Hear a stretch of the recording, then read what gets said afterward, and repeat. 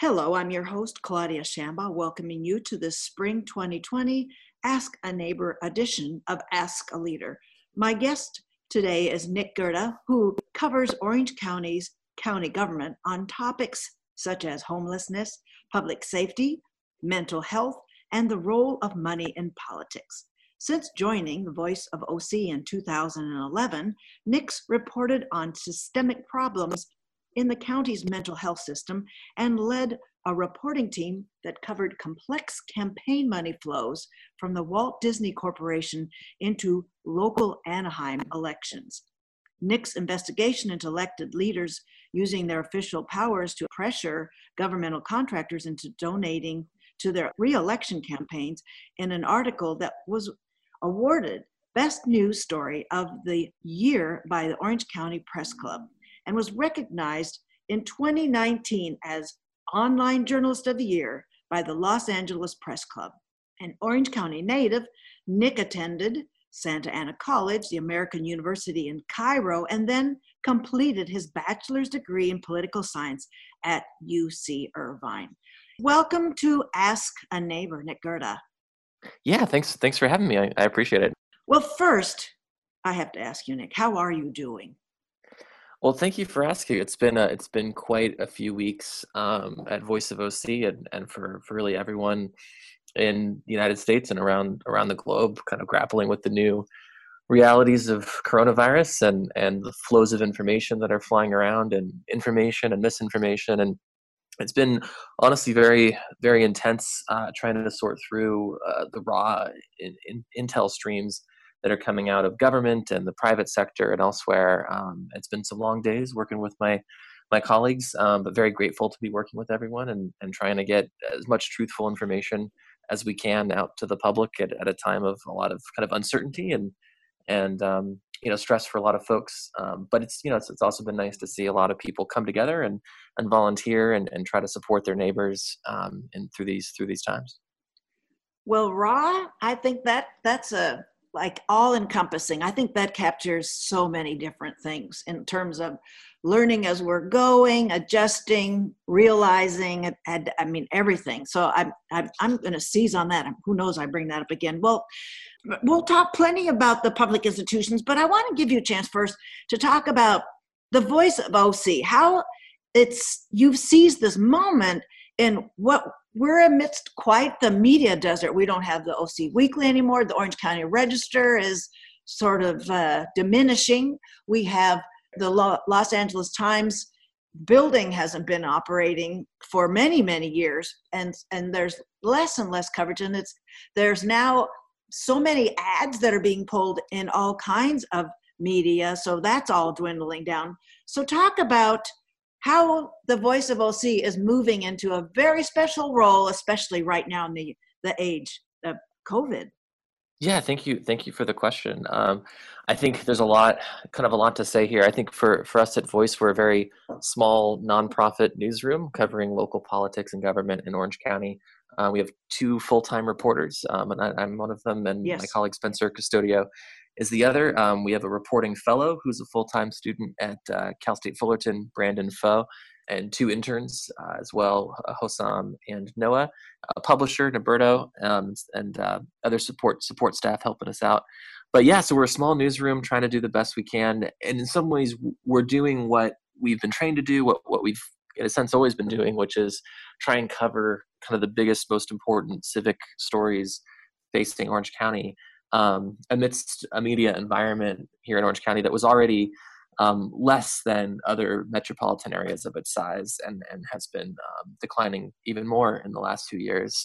And this is, a nationwide trend of a decline in staffing at local newspapers and local media. That this decline really goes back to, I think, the 80s and 90s over time, and has really accelerated in the last few years, and in particular with COVID.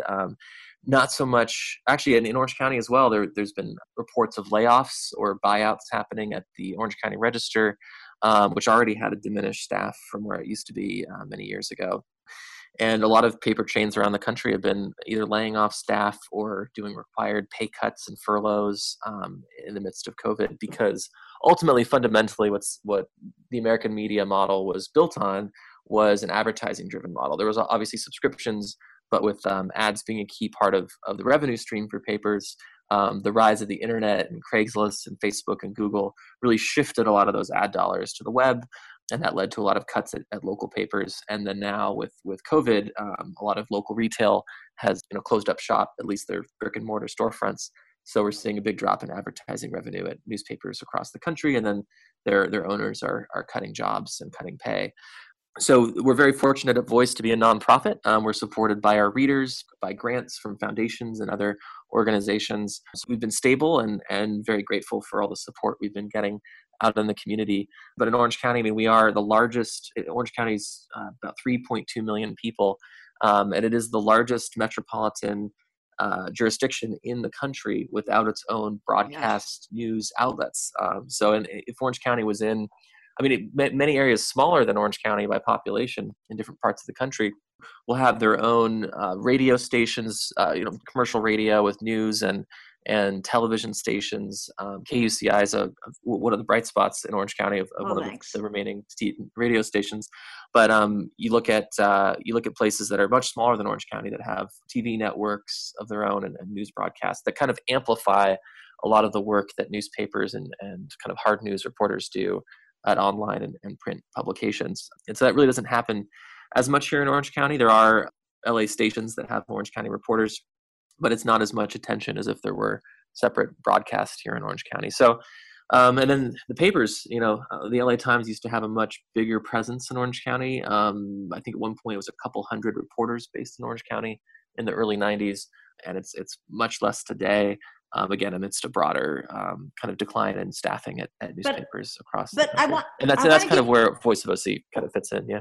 I want to give you a chance, though, because there's something very nimble about Voice of OC, and you're talking about how many reporters were with the Los Angeles Times back up in the 90s, and they weren't so nimble. There were a lot of really interesting stories breaking right with the august body of the UCI, and the UC-wide system, and the Times Mirror didn't want to, they I think were a trustee on the UC Regents board, and so there were some that nimble quality of journalism wasn't always around. In fact, some people thought that the Orange County Register was showing up more than the Times. So it's sort of like, they were there. It's interesting it's interesting you make that point. A couple points on that back in the 90s, and this is very much before my time in journalism, but back in the 90s, it was the Register rather than the Times, I believe, that broke the story of the UCI fertility doctor who was mixed up in a scandal involving fertility at the clinic there. It was one of the big medical scandals of the 90s. But that was the Register that broke that, and then both the Register and the Times. I've heard one of the former editors for the Orange County edition of the LA Times, Marty Barron, who was portrayed in Spotlight as the editor in that film. Oh. He was the Orange County editor of the LA Times back in the 90s, and he had said that one of the big regrets of his time there was he felt that the Times had missed the ball in the run-up to the Orange County bankruptcy, which was the largest derivative debacle, we call it. Yes, it was, and in some ways a foreshadowing of the financial crisis in 2008 in terms of these I think it was derivatives, or I forget the name of the financial instrument, but Orange County was doing these very risky investments, and there had been some red flags, some warning signs, and I think John Morlock, who later became a supervisor, was raising some alarm bells at the time as well. But it kind of went overlooked in the run-up to the bankruptcy. And so there were things that later on some of the people at the Times, looked back and said that they might have missed the ball on. But there were, I remember when I first moved to Orange County in late 90s, early 2000s, you got this sense of more civic, there was a lot more civic coverage happening at city council meetings, kind of more regular coverage of the issues, whether it's development projects or pedestrian fatalities or things like that was in getting a lot more attention at the time, kind of the day-to-day stuff facing the community.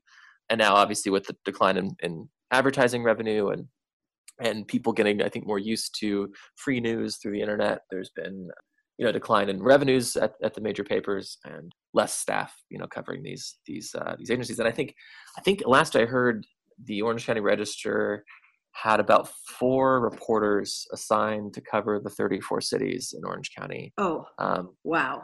Across the I'm doing the newsroom. math. And there may be an update on that, but as of a few months ago, that was the latest I was hearing.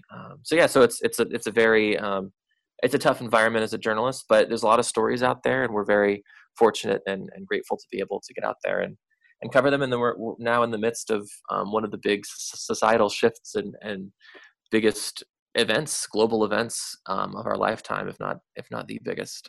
So we're trying to do our best to stay on top of it and get plugged into what's happening and bring information to the public. And just quickly insert that your development office, just before we went onto this podcast, has talked about the uptick of subscribers in March. So people are hearing Voice of OC. You're giving me information I'm not finding anywhere else. And the other readers, they're not just reading online, but they're actually subscribing. So let's go now on to this age of COVID. It's put Orange County's government under a pretty high-powered microscope. Why don't we have you talk about the statecraft of Orange County amidst the COVID crisis compared to, examples. I'm sure you're watching all the other adjacent counties, Sacramento, the governor's office, how they're all presenting their daily bulletins. Orange County's government's doing it. They're down to their regular meetings they're broadcasting at their dais there, as well as the twice a week press conferences. So talk about the statecraft in general, briefly.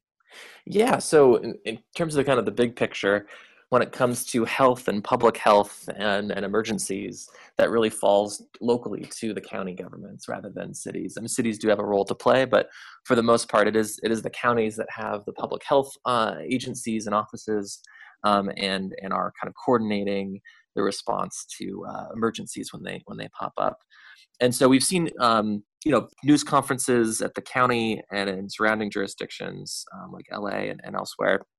And for the County of Orange, there were certainly a learning curve for them in getting these broadcasts up and running. For a while, they were not answering questions that the public had and that the press had about, for example, their initial health order that was causing widespread confusion. They later acknowledged that it caused widespread confusion.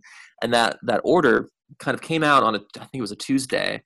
And it seemed to say to a lot of people, to a lot of the public, were reading it, and it appeared to say that all in-person gathering at private businesses was now illegal in Orange County, except for these specific list of businesses. And people were reading the list and saying, "No, my business isn't in there. Is my business now illegal?" And this is before all these more clarity came out later with the governor's order. And so there's a lot of confusion, and we had been trying to get answers from the county just to clarify, what is legal and what's not now under this order. We're not getting answers. Eventually, the county CEO gave me a call, and we got that cleared up later that night. But at the time, Orange County was not holding press conferences to answer questions. And ultimately, they did end up starting these press conferences. It was in a part of their new building that has apparently very bad cell phone coverage. This is according to a lot of officials there. Okay. And so the video feed on Facebook Live was cutting out at times. The audio was cutting out at times. A lot of the comments on Facebook were talking about that as well. And over time, they've started setting up more of a call-in line for media to ask questions. So it's gotten easier to ask questions, but it took a bit of time for the county to get that up and running. And today, I think they held another news conference. It was difficult to hear, watching the Facebook Live feed, what the reporters' questions were. At one point, the sign language interpreter, you could see kind of the strained look on her face as she was trying to hear the reporters' questions. It was very difficult to hear all your questions. It was super hard.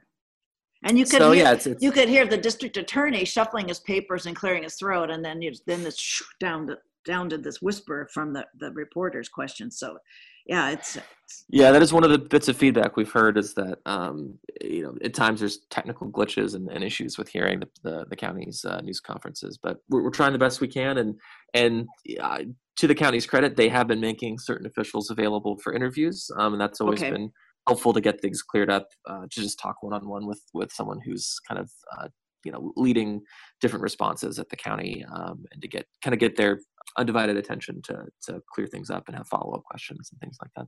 So your questions, when you have the opportunity, as well as your colleague and the other reporters, are taking up this, how has the county been preparing? So talk about their preparation for the surge in the area hospitals, their preparation for COVID testing, their projection of need for supplies, for setting up the triage facilities.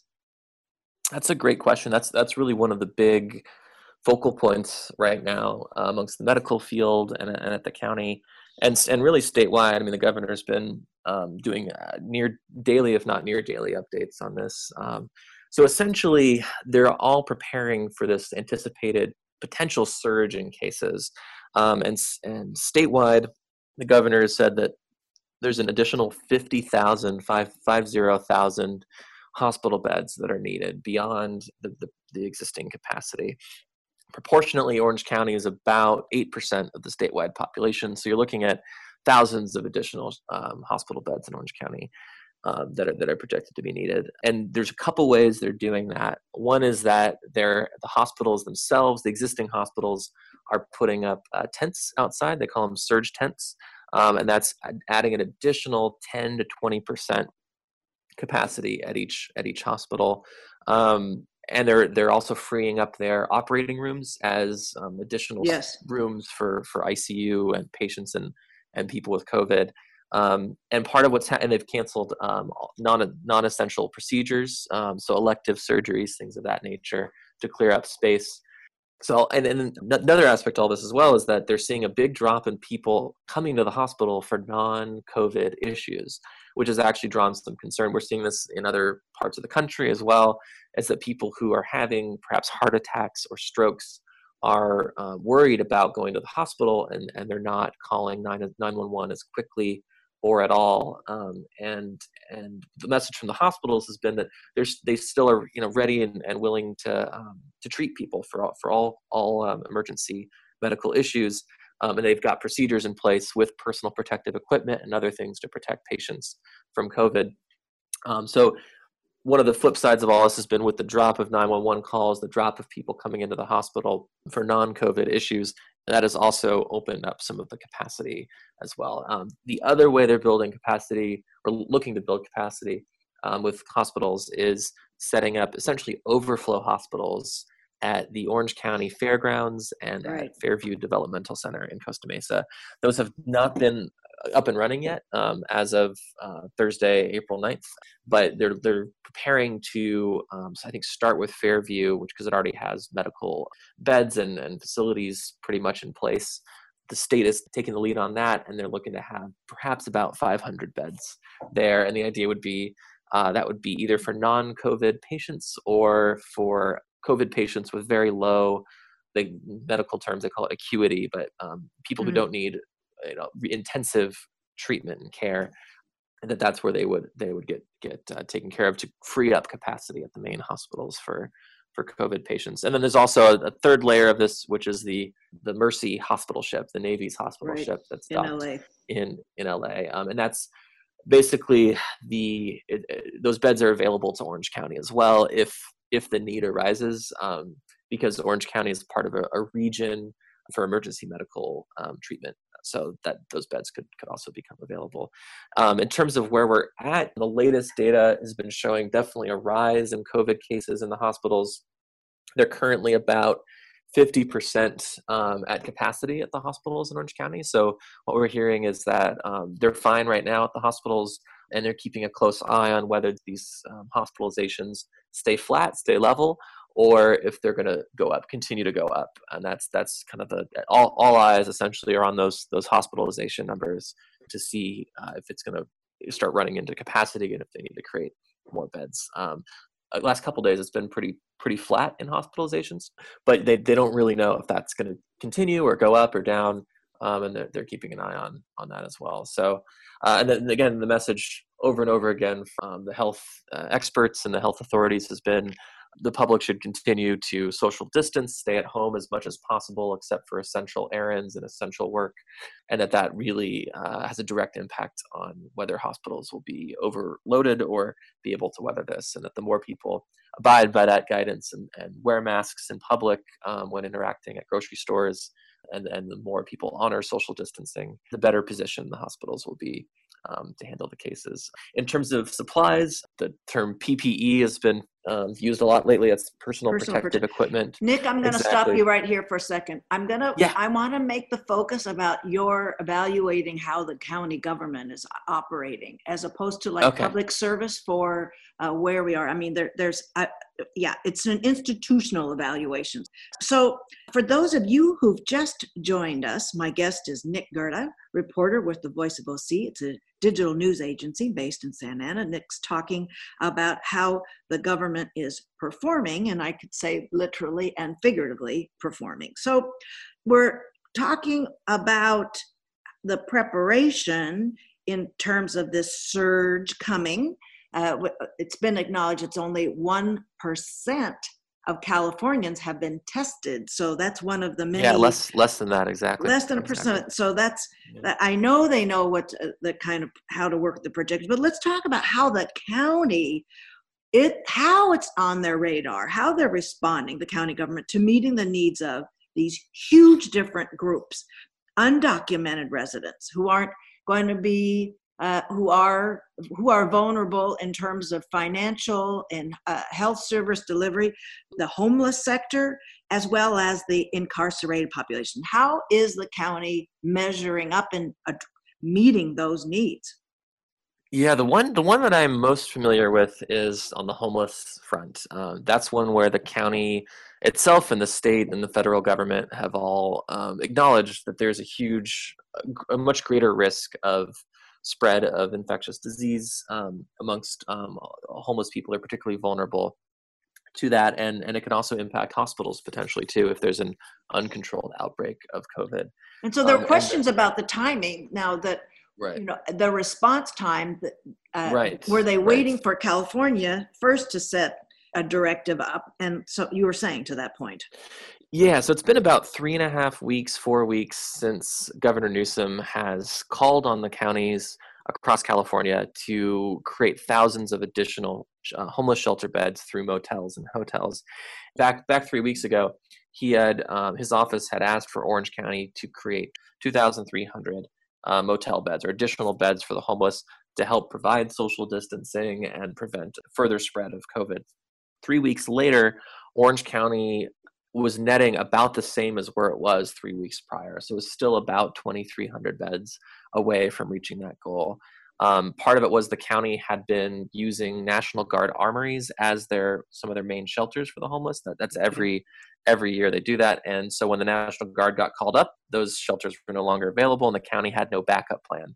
So that lost a net of about 200 beds from the closure of the armories.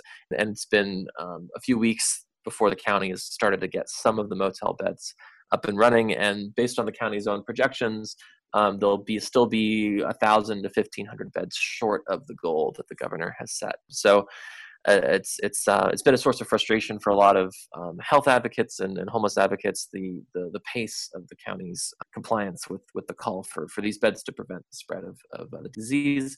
And as well, the county has acknowledged they're essentially running blind to how much COVID testing has been done and the positive tests within shelters. 2 or 3 weeks into the COVID crisis, the county said they hadn't even asked shelters how many COVID tests have been done. They're starting to get more of that data in, including positive test information about homeless people, but it took 2 or 3 weeks for them to ask for that data. So do you get where the impetus comes? The directives are pushing out that we're all-consuming news. This is coming. So what is it that helps them focus on the urgency of solving it in any way they can? That's a good question. I think when they do face questions from the public, from the press, sometimes from supervisors as well at the Tuesday meetings, you see things move more quickly in general. And so I think that's something that's a trend we've seen is kind of the feedback and the questions from the public and from the press. They're then in a position to have to respond to that. So yeah. So let's talk then about the policy rollout. You mentioned a little bit about the fits and starts with the physical distancing, which I like the governor mentions it, or social distancing. Physical distancing, I think, is helping sort of reinforce the idea is it's physical part, that the social connection has to be something to make this a survivable kind of a health crisis. So I'm talking about the rolling out of watching the policy set for the face mask protection. And let's talk to that specifically first. Yeah, so it's kind of been a series of steps that escalate the control over the virus. So initially it was an advisement that people 65 and older stay at home. Then it was a recommendation that people in general stay at home. Then it became an order. And now face masks, or what they're calling facial coverings, because it can include cloth, is being recommended or ordered in some counties. So Riverside County has issued an order requiring members of the public to wear facial coverings. Of some kind, right. Of some kind, right. LA, I believe, also is requiring, starting Friday at midnight, the public to wear facial coverings when visiting essential businesses like grocery stores. Orange County had been grappling with this week of which way to go. At one point, County Supervisor Andrew Doe wanted to issue an order from the dais during a meeting, and got shot down by the rest of his fellow supervisors, who said they're not doctors and they're going to defer to the county's health officer on this. And that what Orange County ended up saying is a strong recommendation that essential workers wear face coverings. And the idea is that it helps prevent someone with COVID from spreading it to others, right, by wearing a mask. And it's really driven by newer information out of the Centers for Disease Control, the CDC, that a significant portion of people who are contagious with COVID do not show any symptoms at all. Anywhere between 25% and 50% of people with COVID who are contagious are estimated to not show any symptoms. And that's according to Dr. Anthony Fauci, right, the nation's top infectious disease expert. Yeah. So the policy with respect to real property tax relief, eviction protection, mortgage relief, how is the county government performing in setting up policies for its constituents? Yeah, so the sheriff's department hasn't really advertised this. They're the ones that the county most directly touches on are definitely property tax collection, because they're in charge of that, and evictions. And right now, it's being left the way the governor has issued the orders. My understanding is it's left to each city. Or maybe there is actually a statewide eviction moratorium of some kind, but cities can go further right. in how they, what kinds of protections they have for tenants and how they strike that balance. And apparently, the sheriff's department in Orange County has stopped carrying out eviction enforcement. It's not been something they've really been broadcasting out there, but there was an answer, I think earlier this week, from Sheriff Barnes, where he did say that they've been holding off on that. And that's kind of where they're at. And the court proceedings themselves are, to a large extent, halted because the courts are mostly shut down right now. But the sheriff did note that those cases can be filed up to, there's like a 6-month deadline to file the cases. So there could still be evictions down the line, but for now it's all on pause. Property taxes, Yeah. Orange County's been going back and forth on that, and have been, the feedback we've been hearing in the public is a lot of frustration at a lack of clarity about where the county is at. So the property taxes typically are due twice a year, once in, I think, December, and then once on April 10th.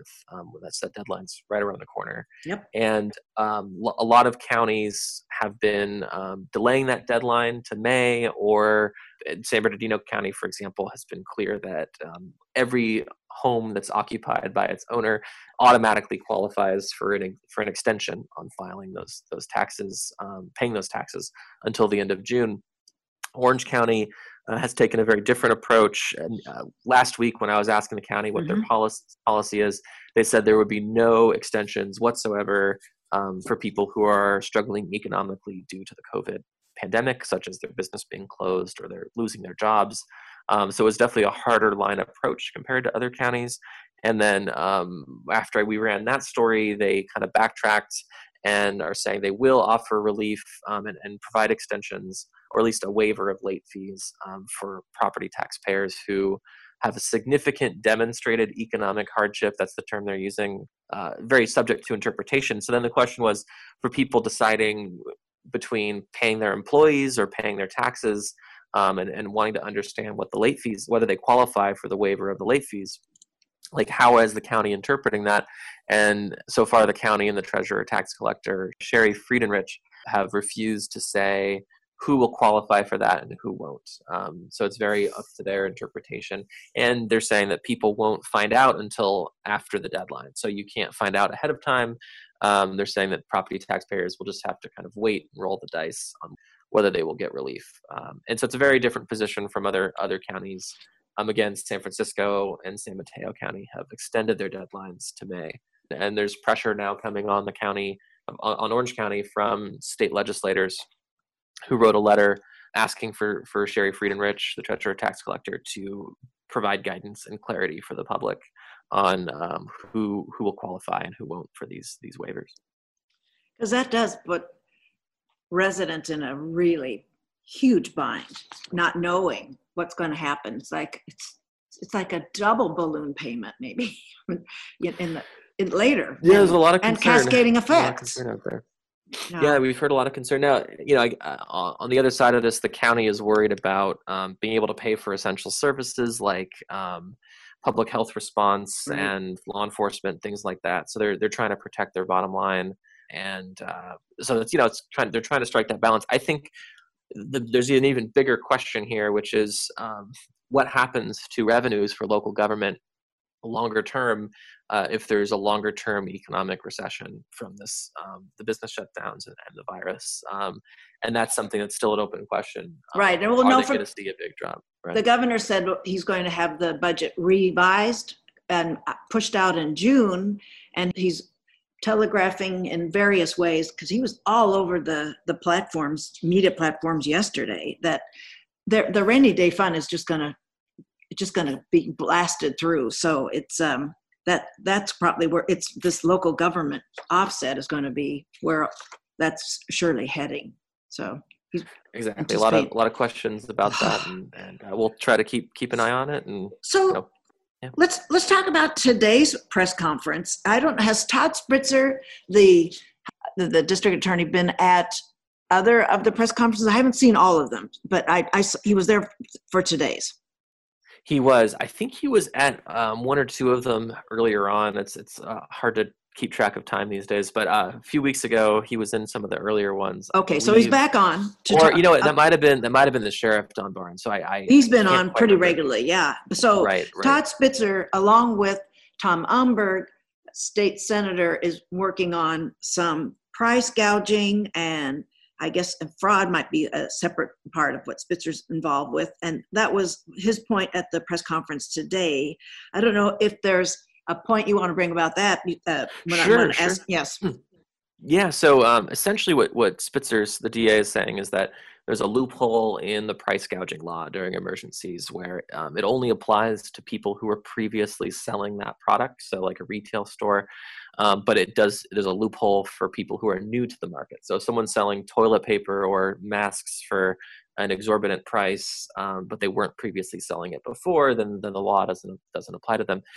Now, what's interesting is that he and Senator Tom Umberg have worked to introduce a bill that would expand the price gouging law to people who are new to the market. What's interesting is that the governor has actually now issued, as of about a week ago, an executive order that actually does essentially just that, and it expands the price gouging law to new players in the market. Basically, if they're selling something for more than 50% above what the market rate for it was before the crisis. But there's nothing that can be done with the convenience store, though, being at like super expensive per unit price. It's just, we have to live with that. That's not a new participant in this marketplace. It's that it's always been a very expensive roll of toilet paper, was his point. And so not for people not to jump on them, not to get sort of punitive happy about going after bad suspect actors when we've got so many things on our plate here to master in this COVID crisis. Right. I think he's trying to speak to there's a scale of gouging. And I think the idea is that law enforcement wants to be more focused on the Yeah. bigger cases rather than the smaller things. But it's interesting because he was also saying that they've received over 130 complaints of price gouging in Orange County. But last I heard, they haven't actually filed criminal cases in any of them at this point. So I don't know exactly how much they're enforcing it. There was a case in LA County that led to an arrest of someone for price gouging. But at this point, it doesn't seem to be that much enforcement in Orange County. Yeah. So another point he was talking about was taking up child and elder abuse cases. Why was domestic abuse in terms of partners, why was that not included? Do you know the score of that? I don't know. I know that what it might have been is what came up earlier this week is that the county is in charge of social services investigations for child abuse and elder abuse. And so that was highlighted on Tuesday by the social services director, that the social services staff are very troubled, is the word she used, and concerned about major drops in calls into the child abuse hotline reports and elder abuse hotlines. And they attribute that, particularly on the child abuse, to the closure of schools. They say that teachers are the main reporting parties that report child abuse. Yeah. So that's what's concerning them. And so I think what the DA was kind of, because that got highlighted earlier in the week, I think that's why he was focusing on it. And his message was they continue to do investigations. They're ready to arrest people if there is probable cause for abuse. But one of the challenges continues to be how people can report abuse when they're now essentially ordered to stay home with potential with abusers. And I know in other counties, parts of LA, I think people can text 911. I have not heard of that in Orange County at this point. I'm not 100% sure on that. So that's something we're looking into, of what are the ways available for victims to report abuse if they're not able to make a phone call or they're afraid to make a phone call. So in a way, he's kind of deputizing all the constituents that if anybody sees something, say something. So if there aren't educators in the classroom as mandatory reporters, it's sort of, now we're fanning out into a much more informal kind of oversight of these vulnerable people's protection. Yeah, that was his message, and I think it's likely will be a challenge because you're having there's less contact in general out in the community of people, but perhaps there are other ways that people can report within their home. Yeah. Now this is where the UC Irvine Law School, that they're on it with the Center for Domestic Violence. They've had amazing, enormously interesting panels for years now, and that this is going to be, they're going to spend a series on this one coming up. Well, as we're drawing down in our time, let's return to the statecraft topic. And Nick, I'd like you to speak to how electoral politics could be shaping some of these performances, I'm putting air quotes here, and how maybe the performances might affect outcomes in the electoral process. Both ways. That's a very interesting question. I'm not inside anyone's head, and I don't know. Let's jump around. I don't know what's motivating what necessarily, but what we do know is Orange County overall has become an increasingly competitive place with elections. A lot of these safer seats in the past for incumbent supervisors have become, and other officials and state assembly members have become much more competitive, and so there's a lot more. I know there's a lot more anxiety and nervousness on the part of the incumbent elected officials about their reelections. And this whole pandemic has really cast a lot of uncertainty about the typical election playbooks. And, like door-to-door campaigning is now off the table, at least for the foreseeable future. In-person voting, there's big questions about that. Will we have in-person voting in November? The public health data is showing that if we keep social distancing in place for long enough, there may be these periods of lifting social distancing for a few weeks at a time before snapping it back on, that can allow for some in-person engagement without risking another outbreak.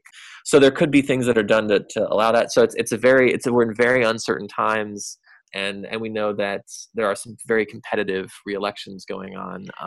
In particular, Andrew Doe and the first district supervisor he's in a district that he's a Republican running in a district that has a 19 or 20 percentage point Democratic advantage. And Michelle Steele is district number 2. Yeah, she's currently the second district county Second supervisor, district, and she's challenging Harley Ruda. In right, the 48th congressional district. But so that's what I want to get to, the point that you, in your journalistic capacity, could sort of evaluate. This COVID crisis is giving everybody a chance to measure what governing looks like, what it could look like, and what it is looking like. And, we all now are getting very sharp relief of how people are performing in governing roles. That's what I want to get at. That's a very interesting point. Yeah, I mean, there's a lot more visibility, right, of our elected We've never had officials. this much, and juxtapositions of different governing styles and the content of what the governing is carrying out.